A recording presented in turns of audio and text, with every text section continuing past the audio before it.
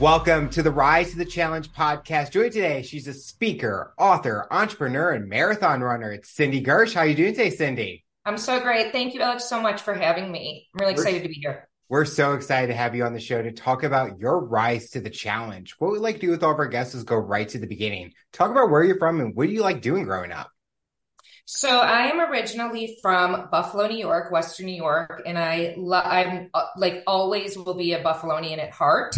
Yeah, so I grew up, in a small suburb right outside of Buffalo, and absolutely, I was involved in all activities. I ran track, I was a cheerleader, I had a ton of friends, so we just did would go to the mall. Like I'm totally dating myself, but would go to the mall and hang out, go to the movies. And I grew up, Lockport has a canal. So we would like hang out at the canal a lot. It was just, I loved growing up there. It was like such a great place. And I often tell people that like, I grew up with not a lot of money. Like my dad was a janitor and my mom didn't really work until my brother was in school, for, all day. But like, I never knew that we didn't have money. You know what I mean? Mhm. Like we always had everything that I ever needed or wanted. We just couldn't go on like vacations and we didn't have like fancy cars or anything. And I had like the best childhood growing up. It was amazing. So yeah, I miss Buffalo a lot.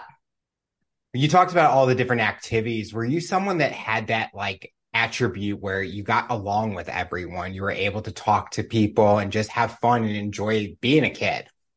Yeah, absolutely. In fact, it's just sort of who I am and always have been. Like I'm an ENNP. If you do like any, the personality things, I'm an Enneagram 3. I'm an Aries. Like everything like matches up to who I am. Just very extroverted.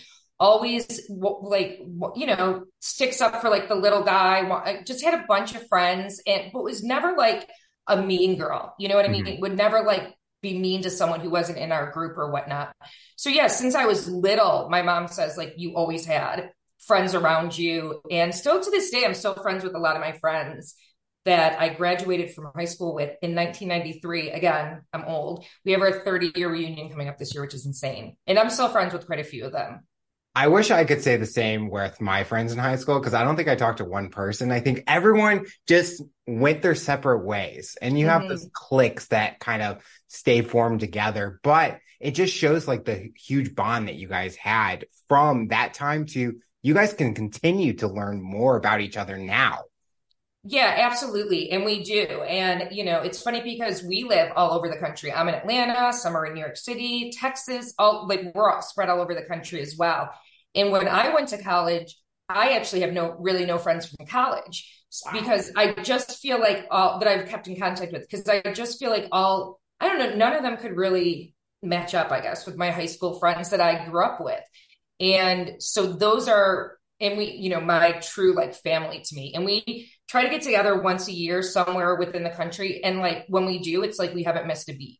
Like we just literally will get an Airbnb with a pool and not even go anywhere and just for 3 days just sit and laugh and be in our pajamas and watch movies. And it's like I have chills talking about it because I love them so much. And I just, it's like you just don't miss a beat. They're like family. When you think of them when you're with them, it's like this warm feeling. I can't explain it.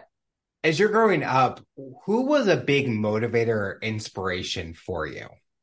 Yeah, my dad was definitely like my biggest cheerleader. He was such a hard worker that, I said, unfortunately, my dad passed away very suddenly, almost 9 years ago. And I read during his eulogy, I said, he was the type, so he was a janitor for 30 years at this elementary school. And when he passed away, it's amazing how many students from the elementary school, and he had been retired for like 10 years, had come back to his wake or his funeral because they remember Mr. Green as like this amazing janitor. And so while he didn't have this like, fancy job, it was very blue collar. He took such pride in his job. He loved his job so much. And like every morning, no matter what, like whether it was Christmas or whatever, he had to go to the school and like raise the flag. And he would do it like every morning, 6:30 in the morning, he'd be at the school raising the flag. And I just remember him being like this dedicated hard worker. And he always said like to all of his kids, like, you can do like more than what I'm doing, like he wanted us to be more. And he was the dad who was like, every single event. Like I said, I cheerleaded, and he'd go to like him and my mom would go to like the away basketball games just to see me cheerlead. So he was my number one fan, and he was definitely the person who inspired me to like be the person who I am today, without a doubt. Are the things that he taught you at your young age what you still do today and you kind of introduce to your kids? Absolutely, for sure. There's, my dad in so many ways. I'm so much like my dad. It's unbelievable. I look like my mom, but my personality is 100% my dad. So I'm finding that I'm doing like even little things like holiday traditions that were very small are carrying over to my children, or like telling, I'm a big storyteller. And people used to say all the time, like, oh, there goes Cindy again. She's being a Ron again, and so, yeah, I'm so much like my dad in so many ways. And I really credit him for me being who I am today, because honestly, I wasn't the best student in college or in high school. I wasn't like straight A's. And I really think that it was my personality and the fact that I was outgoing and can network and can talk to people that kind of got me to where I am today. And that's 100% my dad. 100%. He Sometimes could talk to like a tree. I'm not kidding. Like he literally, we would be places and he would just randomly talk to people like wherever we were. And that's completely me. That's 100% me. that's like my grandmother. My mom and I always joke that my grandmother could talk to a wall and become friends with it. And I kind of taken that personality where you just got to be open with people, and because you never know who you're going to meet. That's And right. that person can become a future best friend, and Yep. you might be able to network and connect, and she'll meet someone and be like, oh, this person does similar to what you do, or they have something really. I'm like, how did you find this out? But Yeah. like your dad, you're able to talk to anyone easily. Absolutely. And you know what else? I like, there were times where like, if I used to travel a lot for my corporate job and I would be on the plane and sometimes I just don't want to talk, but sometimes I would. And, like you said, and one of the things that I've noticed from being as big of a traveler as that I am or was, is that everybody has a story, and that's the honest God truth. And I used to say I'm going to write a book called Airplane Tales, just telling everybody stories that I would find like sitting next to me on the plane or in the airport, because or sitting at a bar, because when you're traveling by yourself, you just sit like at the bar to order your food Yep. in the airport. And I was like, because I don't know if it's because you're never going to see that person again, or because you feel vulnerable because you're about to go on an airplane. I don't know what it is, but it seems like people talk more when you're in that setting. And Yeah. so I like the stories that I would hear when I was in an airplane. It was crazy to me, just crazy. I feel like that would be a great book. I I know, right? Why did I not do that? Like, maybe I still can. I don't know if I could remember all the stories, but I don't know why I didn't do that. Sometimes we're asked that fun question, what is that dream job? When you were growing up, what was that dream job that you were wanting? 100%. And I went to school and I really thought I was going to be this, was an entertainment reporter. Oh, So, like E News, like yep. on the red carpet, like at the Emmys or the Grammys, like living in LA, living that lifestyle, like that was my dream, even through college. And I was a regular, like a news reporter for 6 years. But then I realized, like, it's first of all, it's super hard to get into that world. And I just realized like reporting wasn't for me. Now, had I lived in LA and I had like a connection and I could have started there, I think things would have been completely different. But that was like my dream. Like, yeah, I'm going to be like interviewing all these stars, and that was absolutely my dream. You talked about after high school, you went to college and grades weren't the great, or school wasn't the greatest for you. What was the biggest thing it taught you about yourself during your college time? I think it really first of all, it made me appreciate like, it's the first time I was away from home, right? So it made me appreciate my parents like way more than I ever did. But I think, so yeah, I think more than anything, it taught me like this independence that, Mhm. I didn't, obviously I had, your parents like let you get a little bit more independent as you get older and whatnot, but it really forced me to become this independent person in a lot of ways, to be, I mean, they were still paying, you had your meal cards, so they were still Yep. paying for your food and whatnot.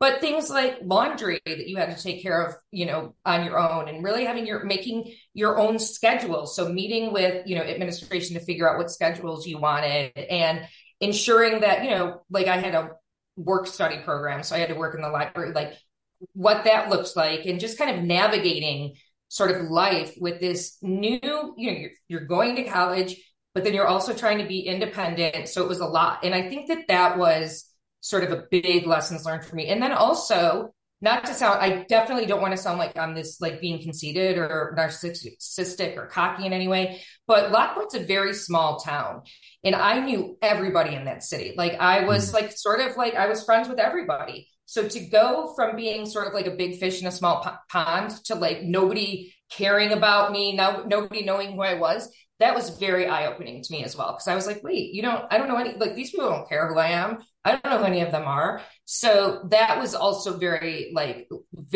eye-opening, huge lessons learned with that one as well.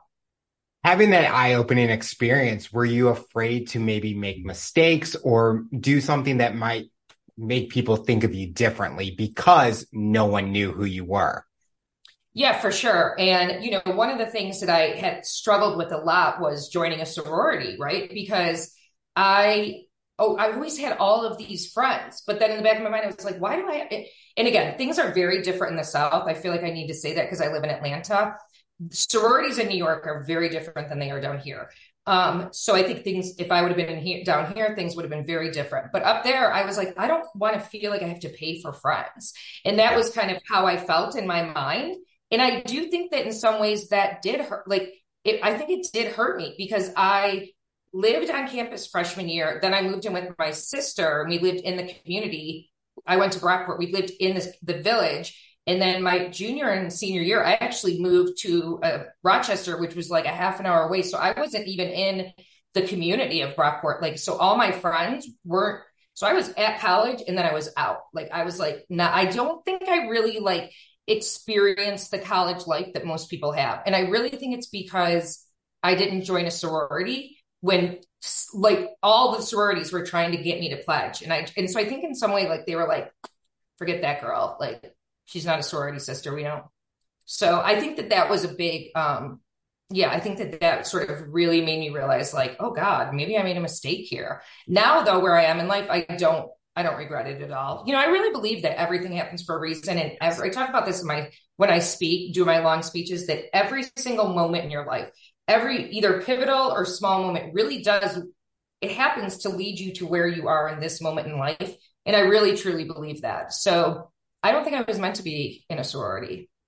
I love that everything happens for a reason because I think it's so true. You might not think that this is supposed to be on your path, but when you get to the next step, it's like, okay, I needed to get through that one obstacle or that one path to get to where I need to go. And it's so true nowadays. 100%. And I don't, real quickly, I just have to tell my everything happens for a reason story. I'm going to try to make it really quick. So I was a marathon and I had run 13 marathons, and my goal was always to qualify for Boston at the New York City Marathon. Right. So I had trained. I was doing all the things, and I got to New York and I knew I was going to qualify for Boston. I knew it. My time, in fact, I was going to qualify and have time left. And I get to New York, and for the first time ever, it didn't even happen after 9/11, the marathon got canceled because of Hurricane Sandy. And I was devastated because I put in so much time and energy, hadn't drank in 6 months, was eating all, only protein and carbs, doing all the things that you're supposed to be doing, not sleeping because I would be getting up and running, at 6 o'clock in the morning to get my mileage in. And I just remember being so angry that it happened. Flew home, got home, whatever. Well, that April, the Boston Marathon was actually the Boston bombing marathon. So if I would have qualified, I would have been there for the Boston bombing. So my whole family was going to go, my husband and my kids. We had it all planned because I knew I was going to qualify in New York. So then I qualified, of course, I qualified the next year, and I actually ran the Boston Marathon the year after the bombing. And that in itself, running a marathon, have you ever ran a marathon? I have not. Okay. So running a marathon in itself is just emotional, right? There's just something about it. I can't really explain it. But running Boston, which is the Super Bowl for runners, puts it to another level. And then you run it the year after this horrific event, and you're at there's not even a word to describe the emotions that surrounded that day. Like starting at the beginning, I was crying and I finished crying. And it was like I didn't care about my time. Like I really was a marathon that I was just going to enjoy it. So I ended, when your foot hits like there's where your time is done, like your chip hits that thing, the running bar, whatever the heck it's called. And I just remember the speaker coming over the announcer saying, marathon runners, if you're on the course, we want you to continue running. Volunteers, police officers, spectators, we want you to pause what you're doing. This is the exact minute that the bombs hit last year. So my time, if you look at my time and when I started and what corral I was in and everything, my time is to the exact minute that the bombs went off the year before. Now I know why I didn't run New York. Now I know. Because my kids, my husband would have been at that. Like I have chills. I can't even tell you how many times I've told that story and I still get chills every time. My husband, my two little kids, they were little at the time, would have been at the finish line. My mom, like all would have been at the finish line waiting for me. And who knows? Who knows what would have happened? So now I truly believe that is why I didn't run Hurricane Sandy. I 100% believe that. Was running marathons something that was in a vision for you to complete? As you talked about, track and field was something you enjoyed growing up. Was marathon like that next challenge that you wanted to face? No, at all. Not at all. I ran sprints. So I ran 100, 200, 4x100 relay, 4x. Completely different. Yeah, completely different. And I just remember I was trying to lose the baby weight after my first daughter that I had, who's now 16, sorry. And I was at the gym and my now ex-husband put me on a treadmill and said, he put it at like 5.5, which is like 12-minute miles. And he was like, just run for as long as you can run until you hate it or you get tired or whatever. And I just remember on that treadmill, like, I can do this. This isn't hard. And the next thing, and I'm a very, very sort of determined person. If I put my mind to something, I'm doing it. And so that happened in like August. And he said, I signed us up for a half marathon in March. And I was like, okay, like I just started running in August. And so I was like, oh, okay, that's fine, I'll do it. And so I ran the half marathon here in Atlanta. And when I finished, I said, that was easy. I'm going to do a full marathon. And so I just did. I started training for a full marathon and I loved it. Like I was like, never looked back. And then as soon as I ran the full marathon, I was like, okay, now I'm going to get into all the big marathons, right? And so if you look at the marathons that I've done, they're all pretty notorious marathons besides the one that I qualified for Boston for, because I chose a marathon that was a BQ, was a Boston qualifier. That's the only reason anyone runs this marathon is to qualify for Boston. And so I was like, okay, I'm going to run these three world major marathons, which are Boston, New York, and Chicago. And then my plan was to go run the other three, which are Berlin, London, and Tokyo. Obviously, that didn't happen. But I just, like, I love running. I can't even explain it. Like, I still do. Like, I watch the Boston Marathon every year. I watch running if it's in the Olympics. I see people running on the streets and I want to like cry because I really miss it. It was really truthfully like, I did it for everything. Like the day that I found out my dad passed away that night, I found out at like 11 o'clock at night. I got to Buffalo the next morning, first thing in the morning. And that was the first thing I did.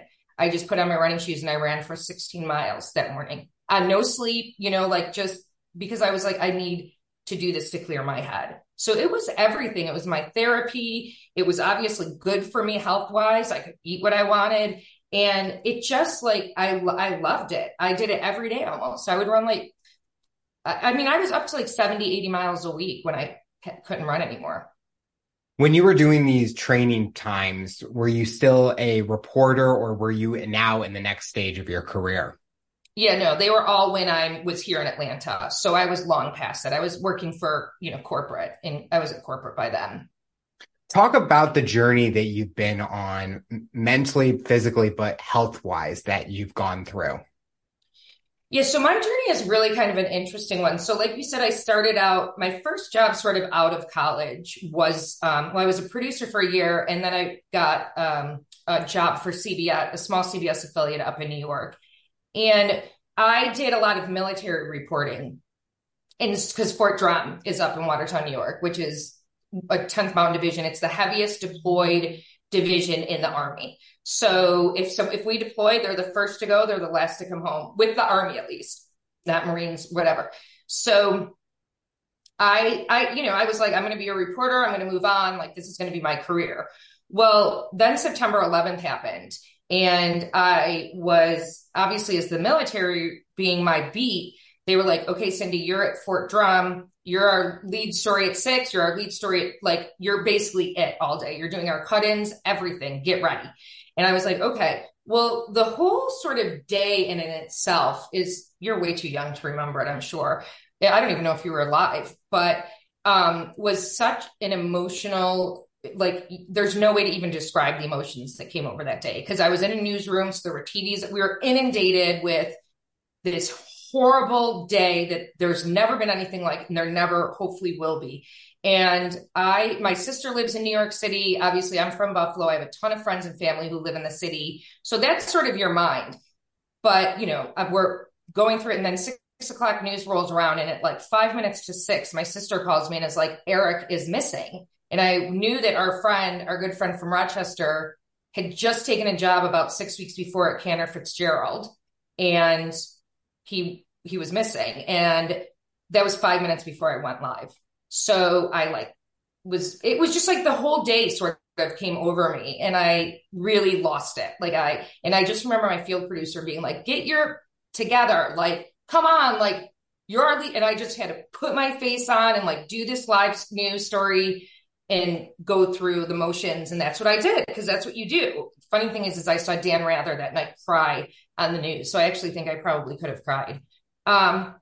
So that kind of wore on me a lot, knowing that like this job, I couldn't, it was a lot. And then we started to deploy, right? Almost immediately that March, we deployed to Afghanistan. And then with deployments come casualties. So my news director was like, you need to go, after we had our first casualty, you need to go find the widow and talk to her about like how she's feeling. And I said, with all due respect, how do you think she's feeling? Like, she has 2 kids, or I don't remember how many kids she had, but like, I'm not going to do this story. So long story short, I was like, or maybe long story long, I'm not going to do this. And I eventually left reporting because of it. It was just too much for me. I just couldn't keep covering those stories that were so heartbreaking. It was just too much for me. So then I switched over into marketing. I actually started working for a private company that was building homes on military installations. So I was still very embedded in the military world. And I did that forever, really, for 2 different companies until, I lost my job because I lost my job. I don't know, not because of, but I lost my job right after I was diagnosed with the disease that I have now. Going through that challenge with the disease, did you have any symptoms leading up to it that kind of prepared you, or did it kind of happen out of nowhere?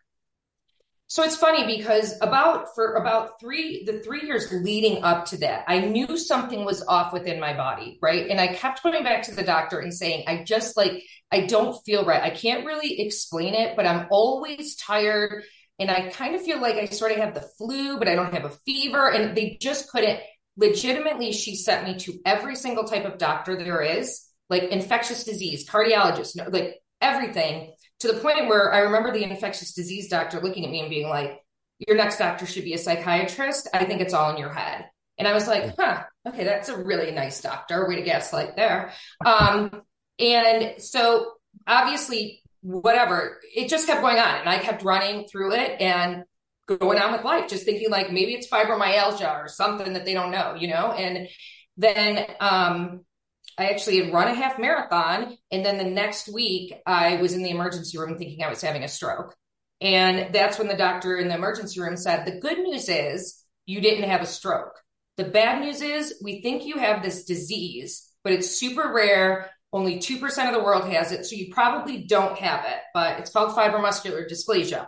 We're going to ship your scans, because I had a CTA, off to Emory. So I'm really lucky that I live in Atlanta and we have Emory here. And it's one of like 17 hospitals in the world that deals with my disease. So super lucky when it comes to that.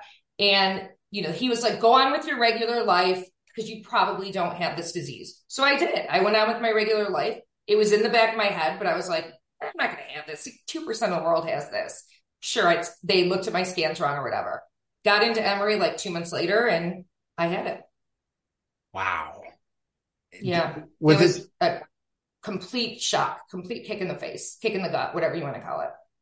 when they told you that news, what was going through your mind? Like things are going to have to change, family, who do I tell? Things like that.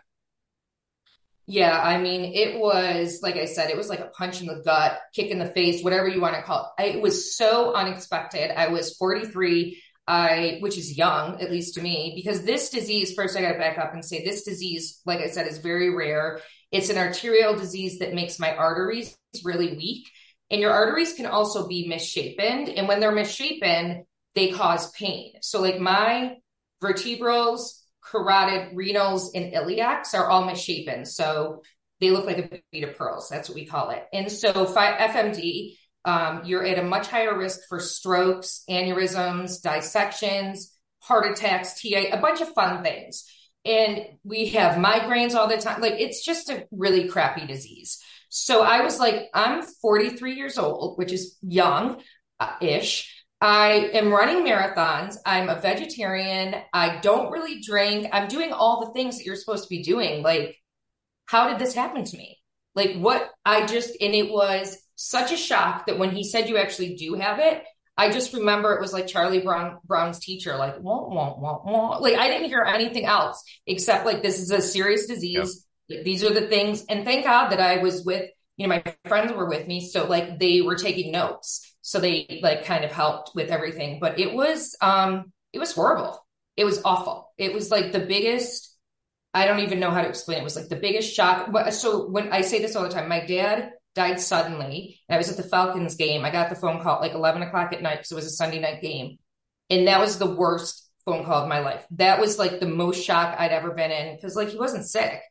And then this was the next worst, like biggest shock I had been in, without a doubt. What kind of changes did you have to make or did you notice after that? Because, they say, well, there might be treatment or there might not be treatment, but how did you move forward to try to still continue to enjoy the things that you liked, but maybe do it at a different pace or version of them? Yeah. So first I continued to work out as much as I could. They said absolutely cannot marathon, cannot half marathon. Like that's off the books. Like, so I continued working out through like Orange Theory Fitness Mhm. and was feeling good with that until it progressed to my iliacs. And that's like a huge issue with me. Like my legs like my legs are killing me right now. So I'm in like so when your legs are as bad as mine are, like I can't even barely work out anymore. Plus I'm on a lot of medicine. So it just doesn't work. So yeah, like I had to stop working out, which was a huge, heartbreaker for me. From a former marathoner to not being able to work out at all, huge. And then they give you a list of other things that you can't do, like, and it's pretty extensive because you're at such a high risk for dissection, right? So things like chiropractors, roller coasters, jet skis, anything that's sort of jarring, no yoga, no sauna, it's like no deep tissue massages. So it was like you're looking at these things and you're like, what can I do? I have 2 kids, like they want to go to Disney World. Like I can't go on any of the rides. Like I'm like an old lady. Like what's happening here? And so it took a long time for me to sort of shift that mindset where it was like, okay, like, and when I say a long time, like I legit hit rock bottom. It took pulling me out of that for me to realize that like you can have this disease and still live. You just have to really change your outlook and change how you were doing things before. But it took a lot, that did not come overnight at all. When you were feeling like you were hitting rock bottom, was there anyone that was there to help support you and be there to console you, to tell you that you're going to be good, you're going to continue, we're going to find things that you'll still enjoy doing, keep you positive to get through it? So I say that one of the worst parts about this disease was that I lost about 90% of my friends, which is very common with people who have chronic diseases because we are not easy to be friends with. We have to cancel, plans. We're just not easy. And it's very, very common. And so I was diagnosed in October and my now ex-husband left in March for a year deployment. He's active duty Army. So he left. So I was stuck to face this very scary, brand new diagnosis with two kids who were 9 and 12 at the time, as a single mom, without a job because I lost my job. Literally, I came back from short-term disability, and 2 days later, I was part of a layoff. I was a reduction in force. So I didn't have a job. And I didn't, and like all my friends, 90% of my friends were gone. Not my high school friends. They just don't live near me. And so I say that was very difficult to me, but my sort of trademark phrase that I say all the time now is it's so much better to have one dime than 10 pennies, right? Like, wouldn't you rather have like a shiny dime carrying around than like 10 loose like pennies? And so, yeah, I had my one dime and I still do. Her name's Casey. She's like my sister. And she went with me to the doctor's appointments, everyone. She took notes. I had to have surgery, unexpected, sort of in the middle of it. She took me to the hospital. She stayed with me. She took care of my kids. She would show up at like 2 o'clock in the morning because she knew I would be up. So she would just roll on up with like a blanket and some like chocolate. And we would sit on the couch at 2 o'clock in the morning and watch trash TV until we had to get our kids ready for school the next morning. And I swear to you, if it was not for Casey, like, I'm not sure that I would even be sitting here talking to you right now. Like, she dove into the trenches and literally pulled me up. There was no one else. I mean, my my mom, my sisters, but they're in New York. Like, it was, they could only spend so much time down here. Casey lived right down the street from me. So, it was like an everyday thing. She was checking on me. She was coming in. She was making sure I was eating, or at least trying to eat, making sure my kids were okay. And so she really is like my family. She is like, and I feel like I'm getting a little emotional. This is when I get emotional, is when I talk about her, because she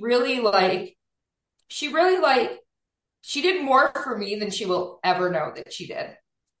I love hearing that one person, Casey, was a huge part in your journey. And it's so true that those are your true friends, the true friends that feel like family, because no matter when you don't ask for help, they're going to help you no matter what you need.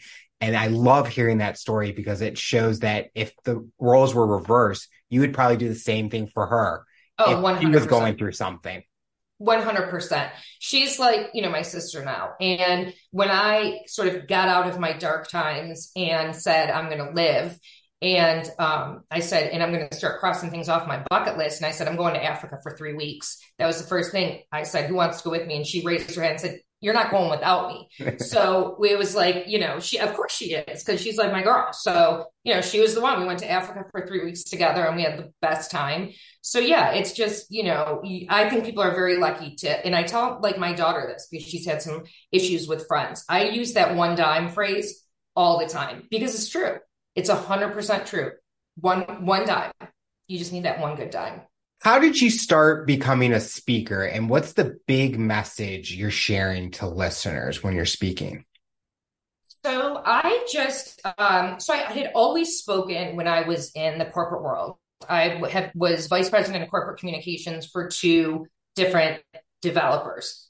I'm obviously not afraid to talk. And so I would speak around the country about marketing things, social media, like branding, all of that sort of stuff. But I never talked about my personal story. Mm-hmm. And so I was talking to, I don't even remember how it happened, to be honest, but this one woman named Gertrude, and we were just like talking about, networking and working together. And she was like, somehow we just got on, like, me, she wanted to know more about me. So I just started telling her about my story. And she was like, oh my God, like I've never heard a story quite like yours before. You realize that, like, I know you're a good speaker. You realize that you could really help a lot of people with your story. Like, you really could. And I was like, really? Like, okay, maybe. And so she invited me to speak at her conference. And that was the very first time I ever spoke, like, really in public about my story. And it's totally different, because like, it's completely different. I felt so much more gullible, and I was so nervous because, like, I didn't want to get up there and like cry, and I wanted to be like as professional as possible. But I also wanted people to know, like, this is a real raw, it gets dark story at times. So she was the first person that I actually spoke like in front of, in regards to my story. And it was, ever since then, people have been coming up to me like, so now I'm like, I'm in a chapter of her book. I wrote a book and now I'm like working with a coach to write my own book. And so like, it's crazy how things happen.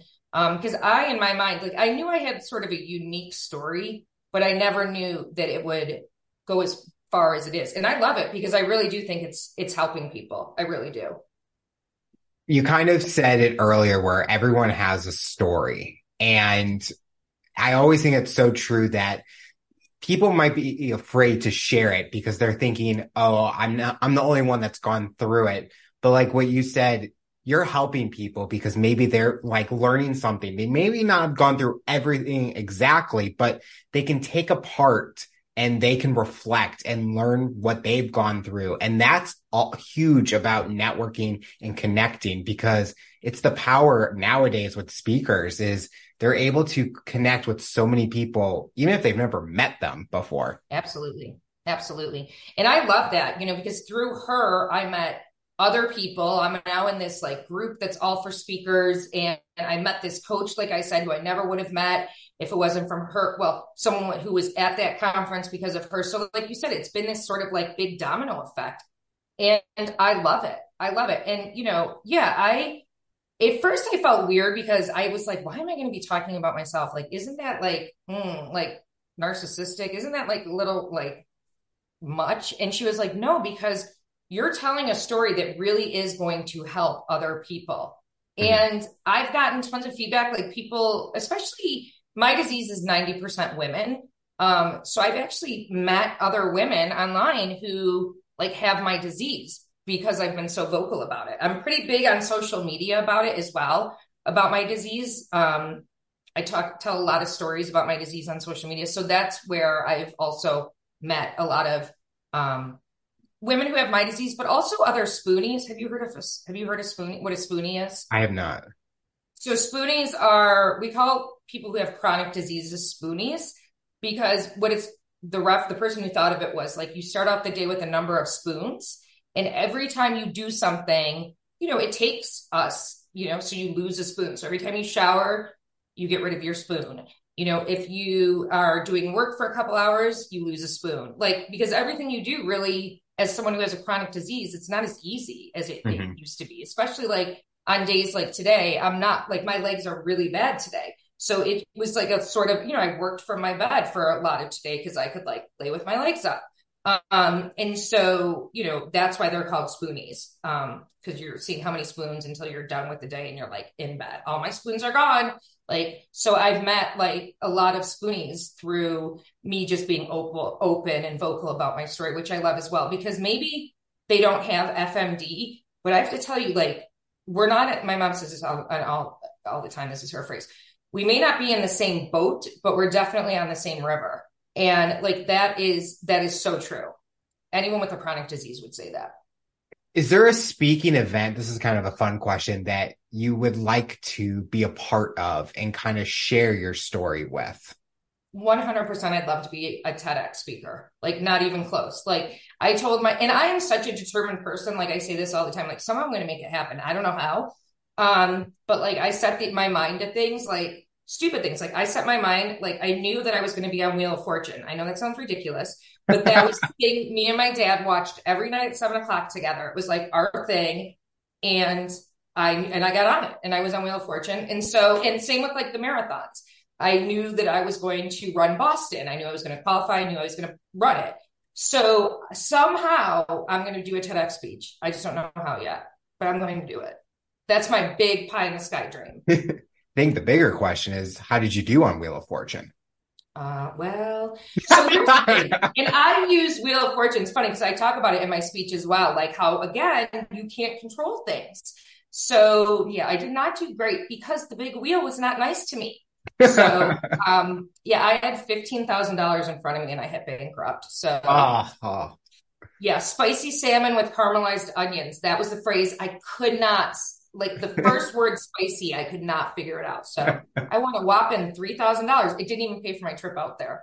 Wow. But it was fun. It was like such a fun experience to say, like, I was on Wheel of Fortune and I met Vanna and Pat, for someone who like grew up And it was such a big thing with me and my dad. It's such a horrible thing because he died 10 days before, like 20 days before my show aired. So we never even Oh, got to see him. Yeah. I believe he saw it. I believe he saw it. I do. I how really do. how game shows was such a huge thing for you and your dad. My mom and I are the same way. We every time we see a game show, we're like, we're gonna go on it. Like we would You love to go should. on Supermarket Sweep where you're running around the I love that. I love Supermarket Sweep. oh my mom and I well she's a retired teacher but works at a grocery store and I used to work at a grocery store. We're like, we could easily do this show and we're trying to Absolutely. get on it, but You should. they tape and I don't even know if they're taping.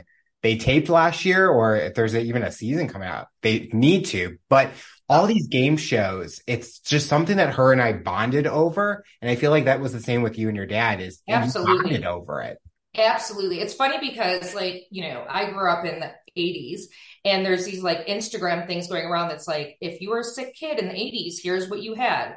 Chicken noodle soup, saltines, and Price is Right. And it's so true. With like Bob Barker, 11 o'clock on CBS, every time I was sick. And that was I just remember my dad, like, and I watching, if he was home from work or during the summers, because he didn't really work that much in the summers, like watching Price is Right at 11 o'clock every day. And then Wheel of Fortune. And back then at Wheel of Fortune, you had to like spin the wheel and you would win prizes, like not money. So they'd have like $50 left and everybody would be like, I'll take the ceramic dog for $50. Like everybody was so angry that they'd have to buy this like stupid ceramic dog. It was hilarious.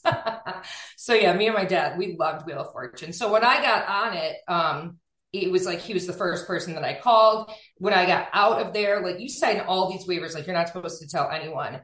And I was like, I have to call my dad. So he was like the only person. Thank God I told him what I won and how I did and everything. So he at least knew. He at least knew that. Looking at your journey, if you describe yourself in one word, how would you describe yourself throughout your journey that you've been on? Without a doubt, determined. For sure. For sure. I love hearing that because you have basically rose to the challenge with every step that you've taken and you have shared such a vulnerability where you are there to speak and help other people that maybe go through a chronic disease. And that's just empowering for you. And we thank you for doing that. Thank you. And I say too, like it helps them, but I feel like it also helps me in a way, right? Mhm. Getting out there and sharing my story. It's like therapy in a way for me. It does. It helps me as well. I feel like, I can't run anymore. And so I found some other things that sort of have helped fill that void that and this, as stupid as it sounds, maybe, that's one of them. What have been some other fun things that you do when you're not working? So I have become a huge traveler. I love like a world. So this is what I like. I love traveling. And a lot of times I'll go by myself because because I do own my own business now. So I have the flexibility of Yep. traveling if there are times where other people can't.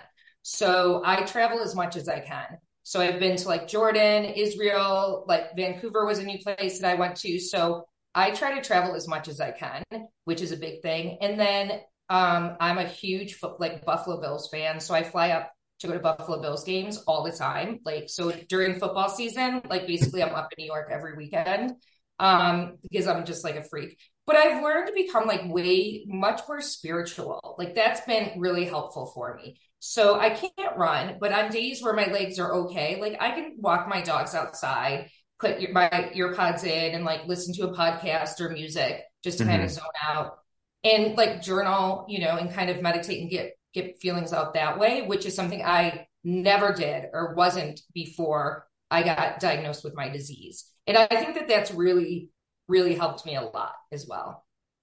The final question I'll ask you for someone that's listening to this interview based on your journey and experience, what tips or advice would you give them to overcome obstacles, accomplish their goals, and rise to the challenge? I love it. The first thing I would say is even if you feel like you can't go any lower, like you are at rock bottom, you can always pull yourself up. You can. Like there is always someone out there who will help you rise to the challenge. Maybe you feel like you don't have friends or family, go online. I guarantee you there is social media and there's someone going through the exact same thing that you're going through, and you can help them and they can help you. And that is 100% true because many a times there were nights that helped me. That helped me. And just like know that you have to live for today, right? Like there is no tomorrow, but don't let that scare you. Don't let your disease win because you're stronger than your disease. And that is something that took me a little bit of time to realize. But I like am like my legs are bad and I'm like, I don't care. Like if my kids want to do something, I just store it in the back of my head. I'm like, I'm going to push through it. And just remember that like you can do that. Yes, you have a disease. Yes, you were maybe handed a crappy set of cards, but you're still here. You're still alive. So enjoy it. And you can do it. Well, Cindy, I want to thank you so much for coming on the show and talking about your rise to the challenge. You're inspiring so many people, and we are excited to see what the future looks like for you. Oh, thank you so much, Alex. It really was my pleasure. I loved it. So I really appreciate it. Tune in next time to hear my next guest talk about their rise to the challenge. Remember to follow, subscribe on all major audio platforms, and make sure you subscribe to our YouTube channel to get a full-length episode in video format. What path do you take to accomplish your goals? You decide.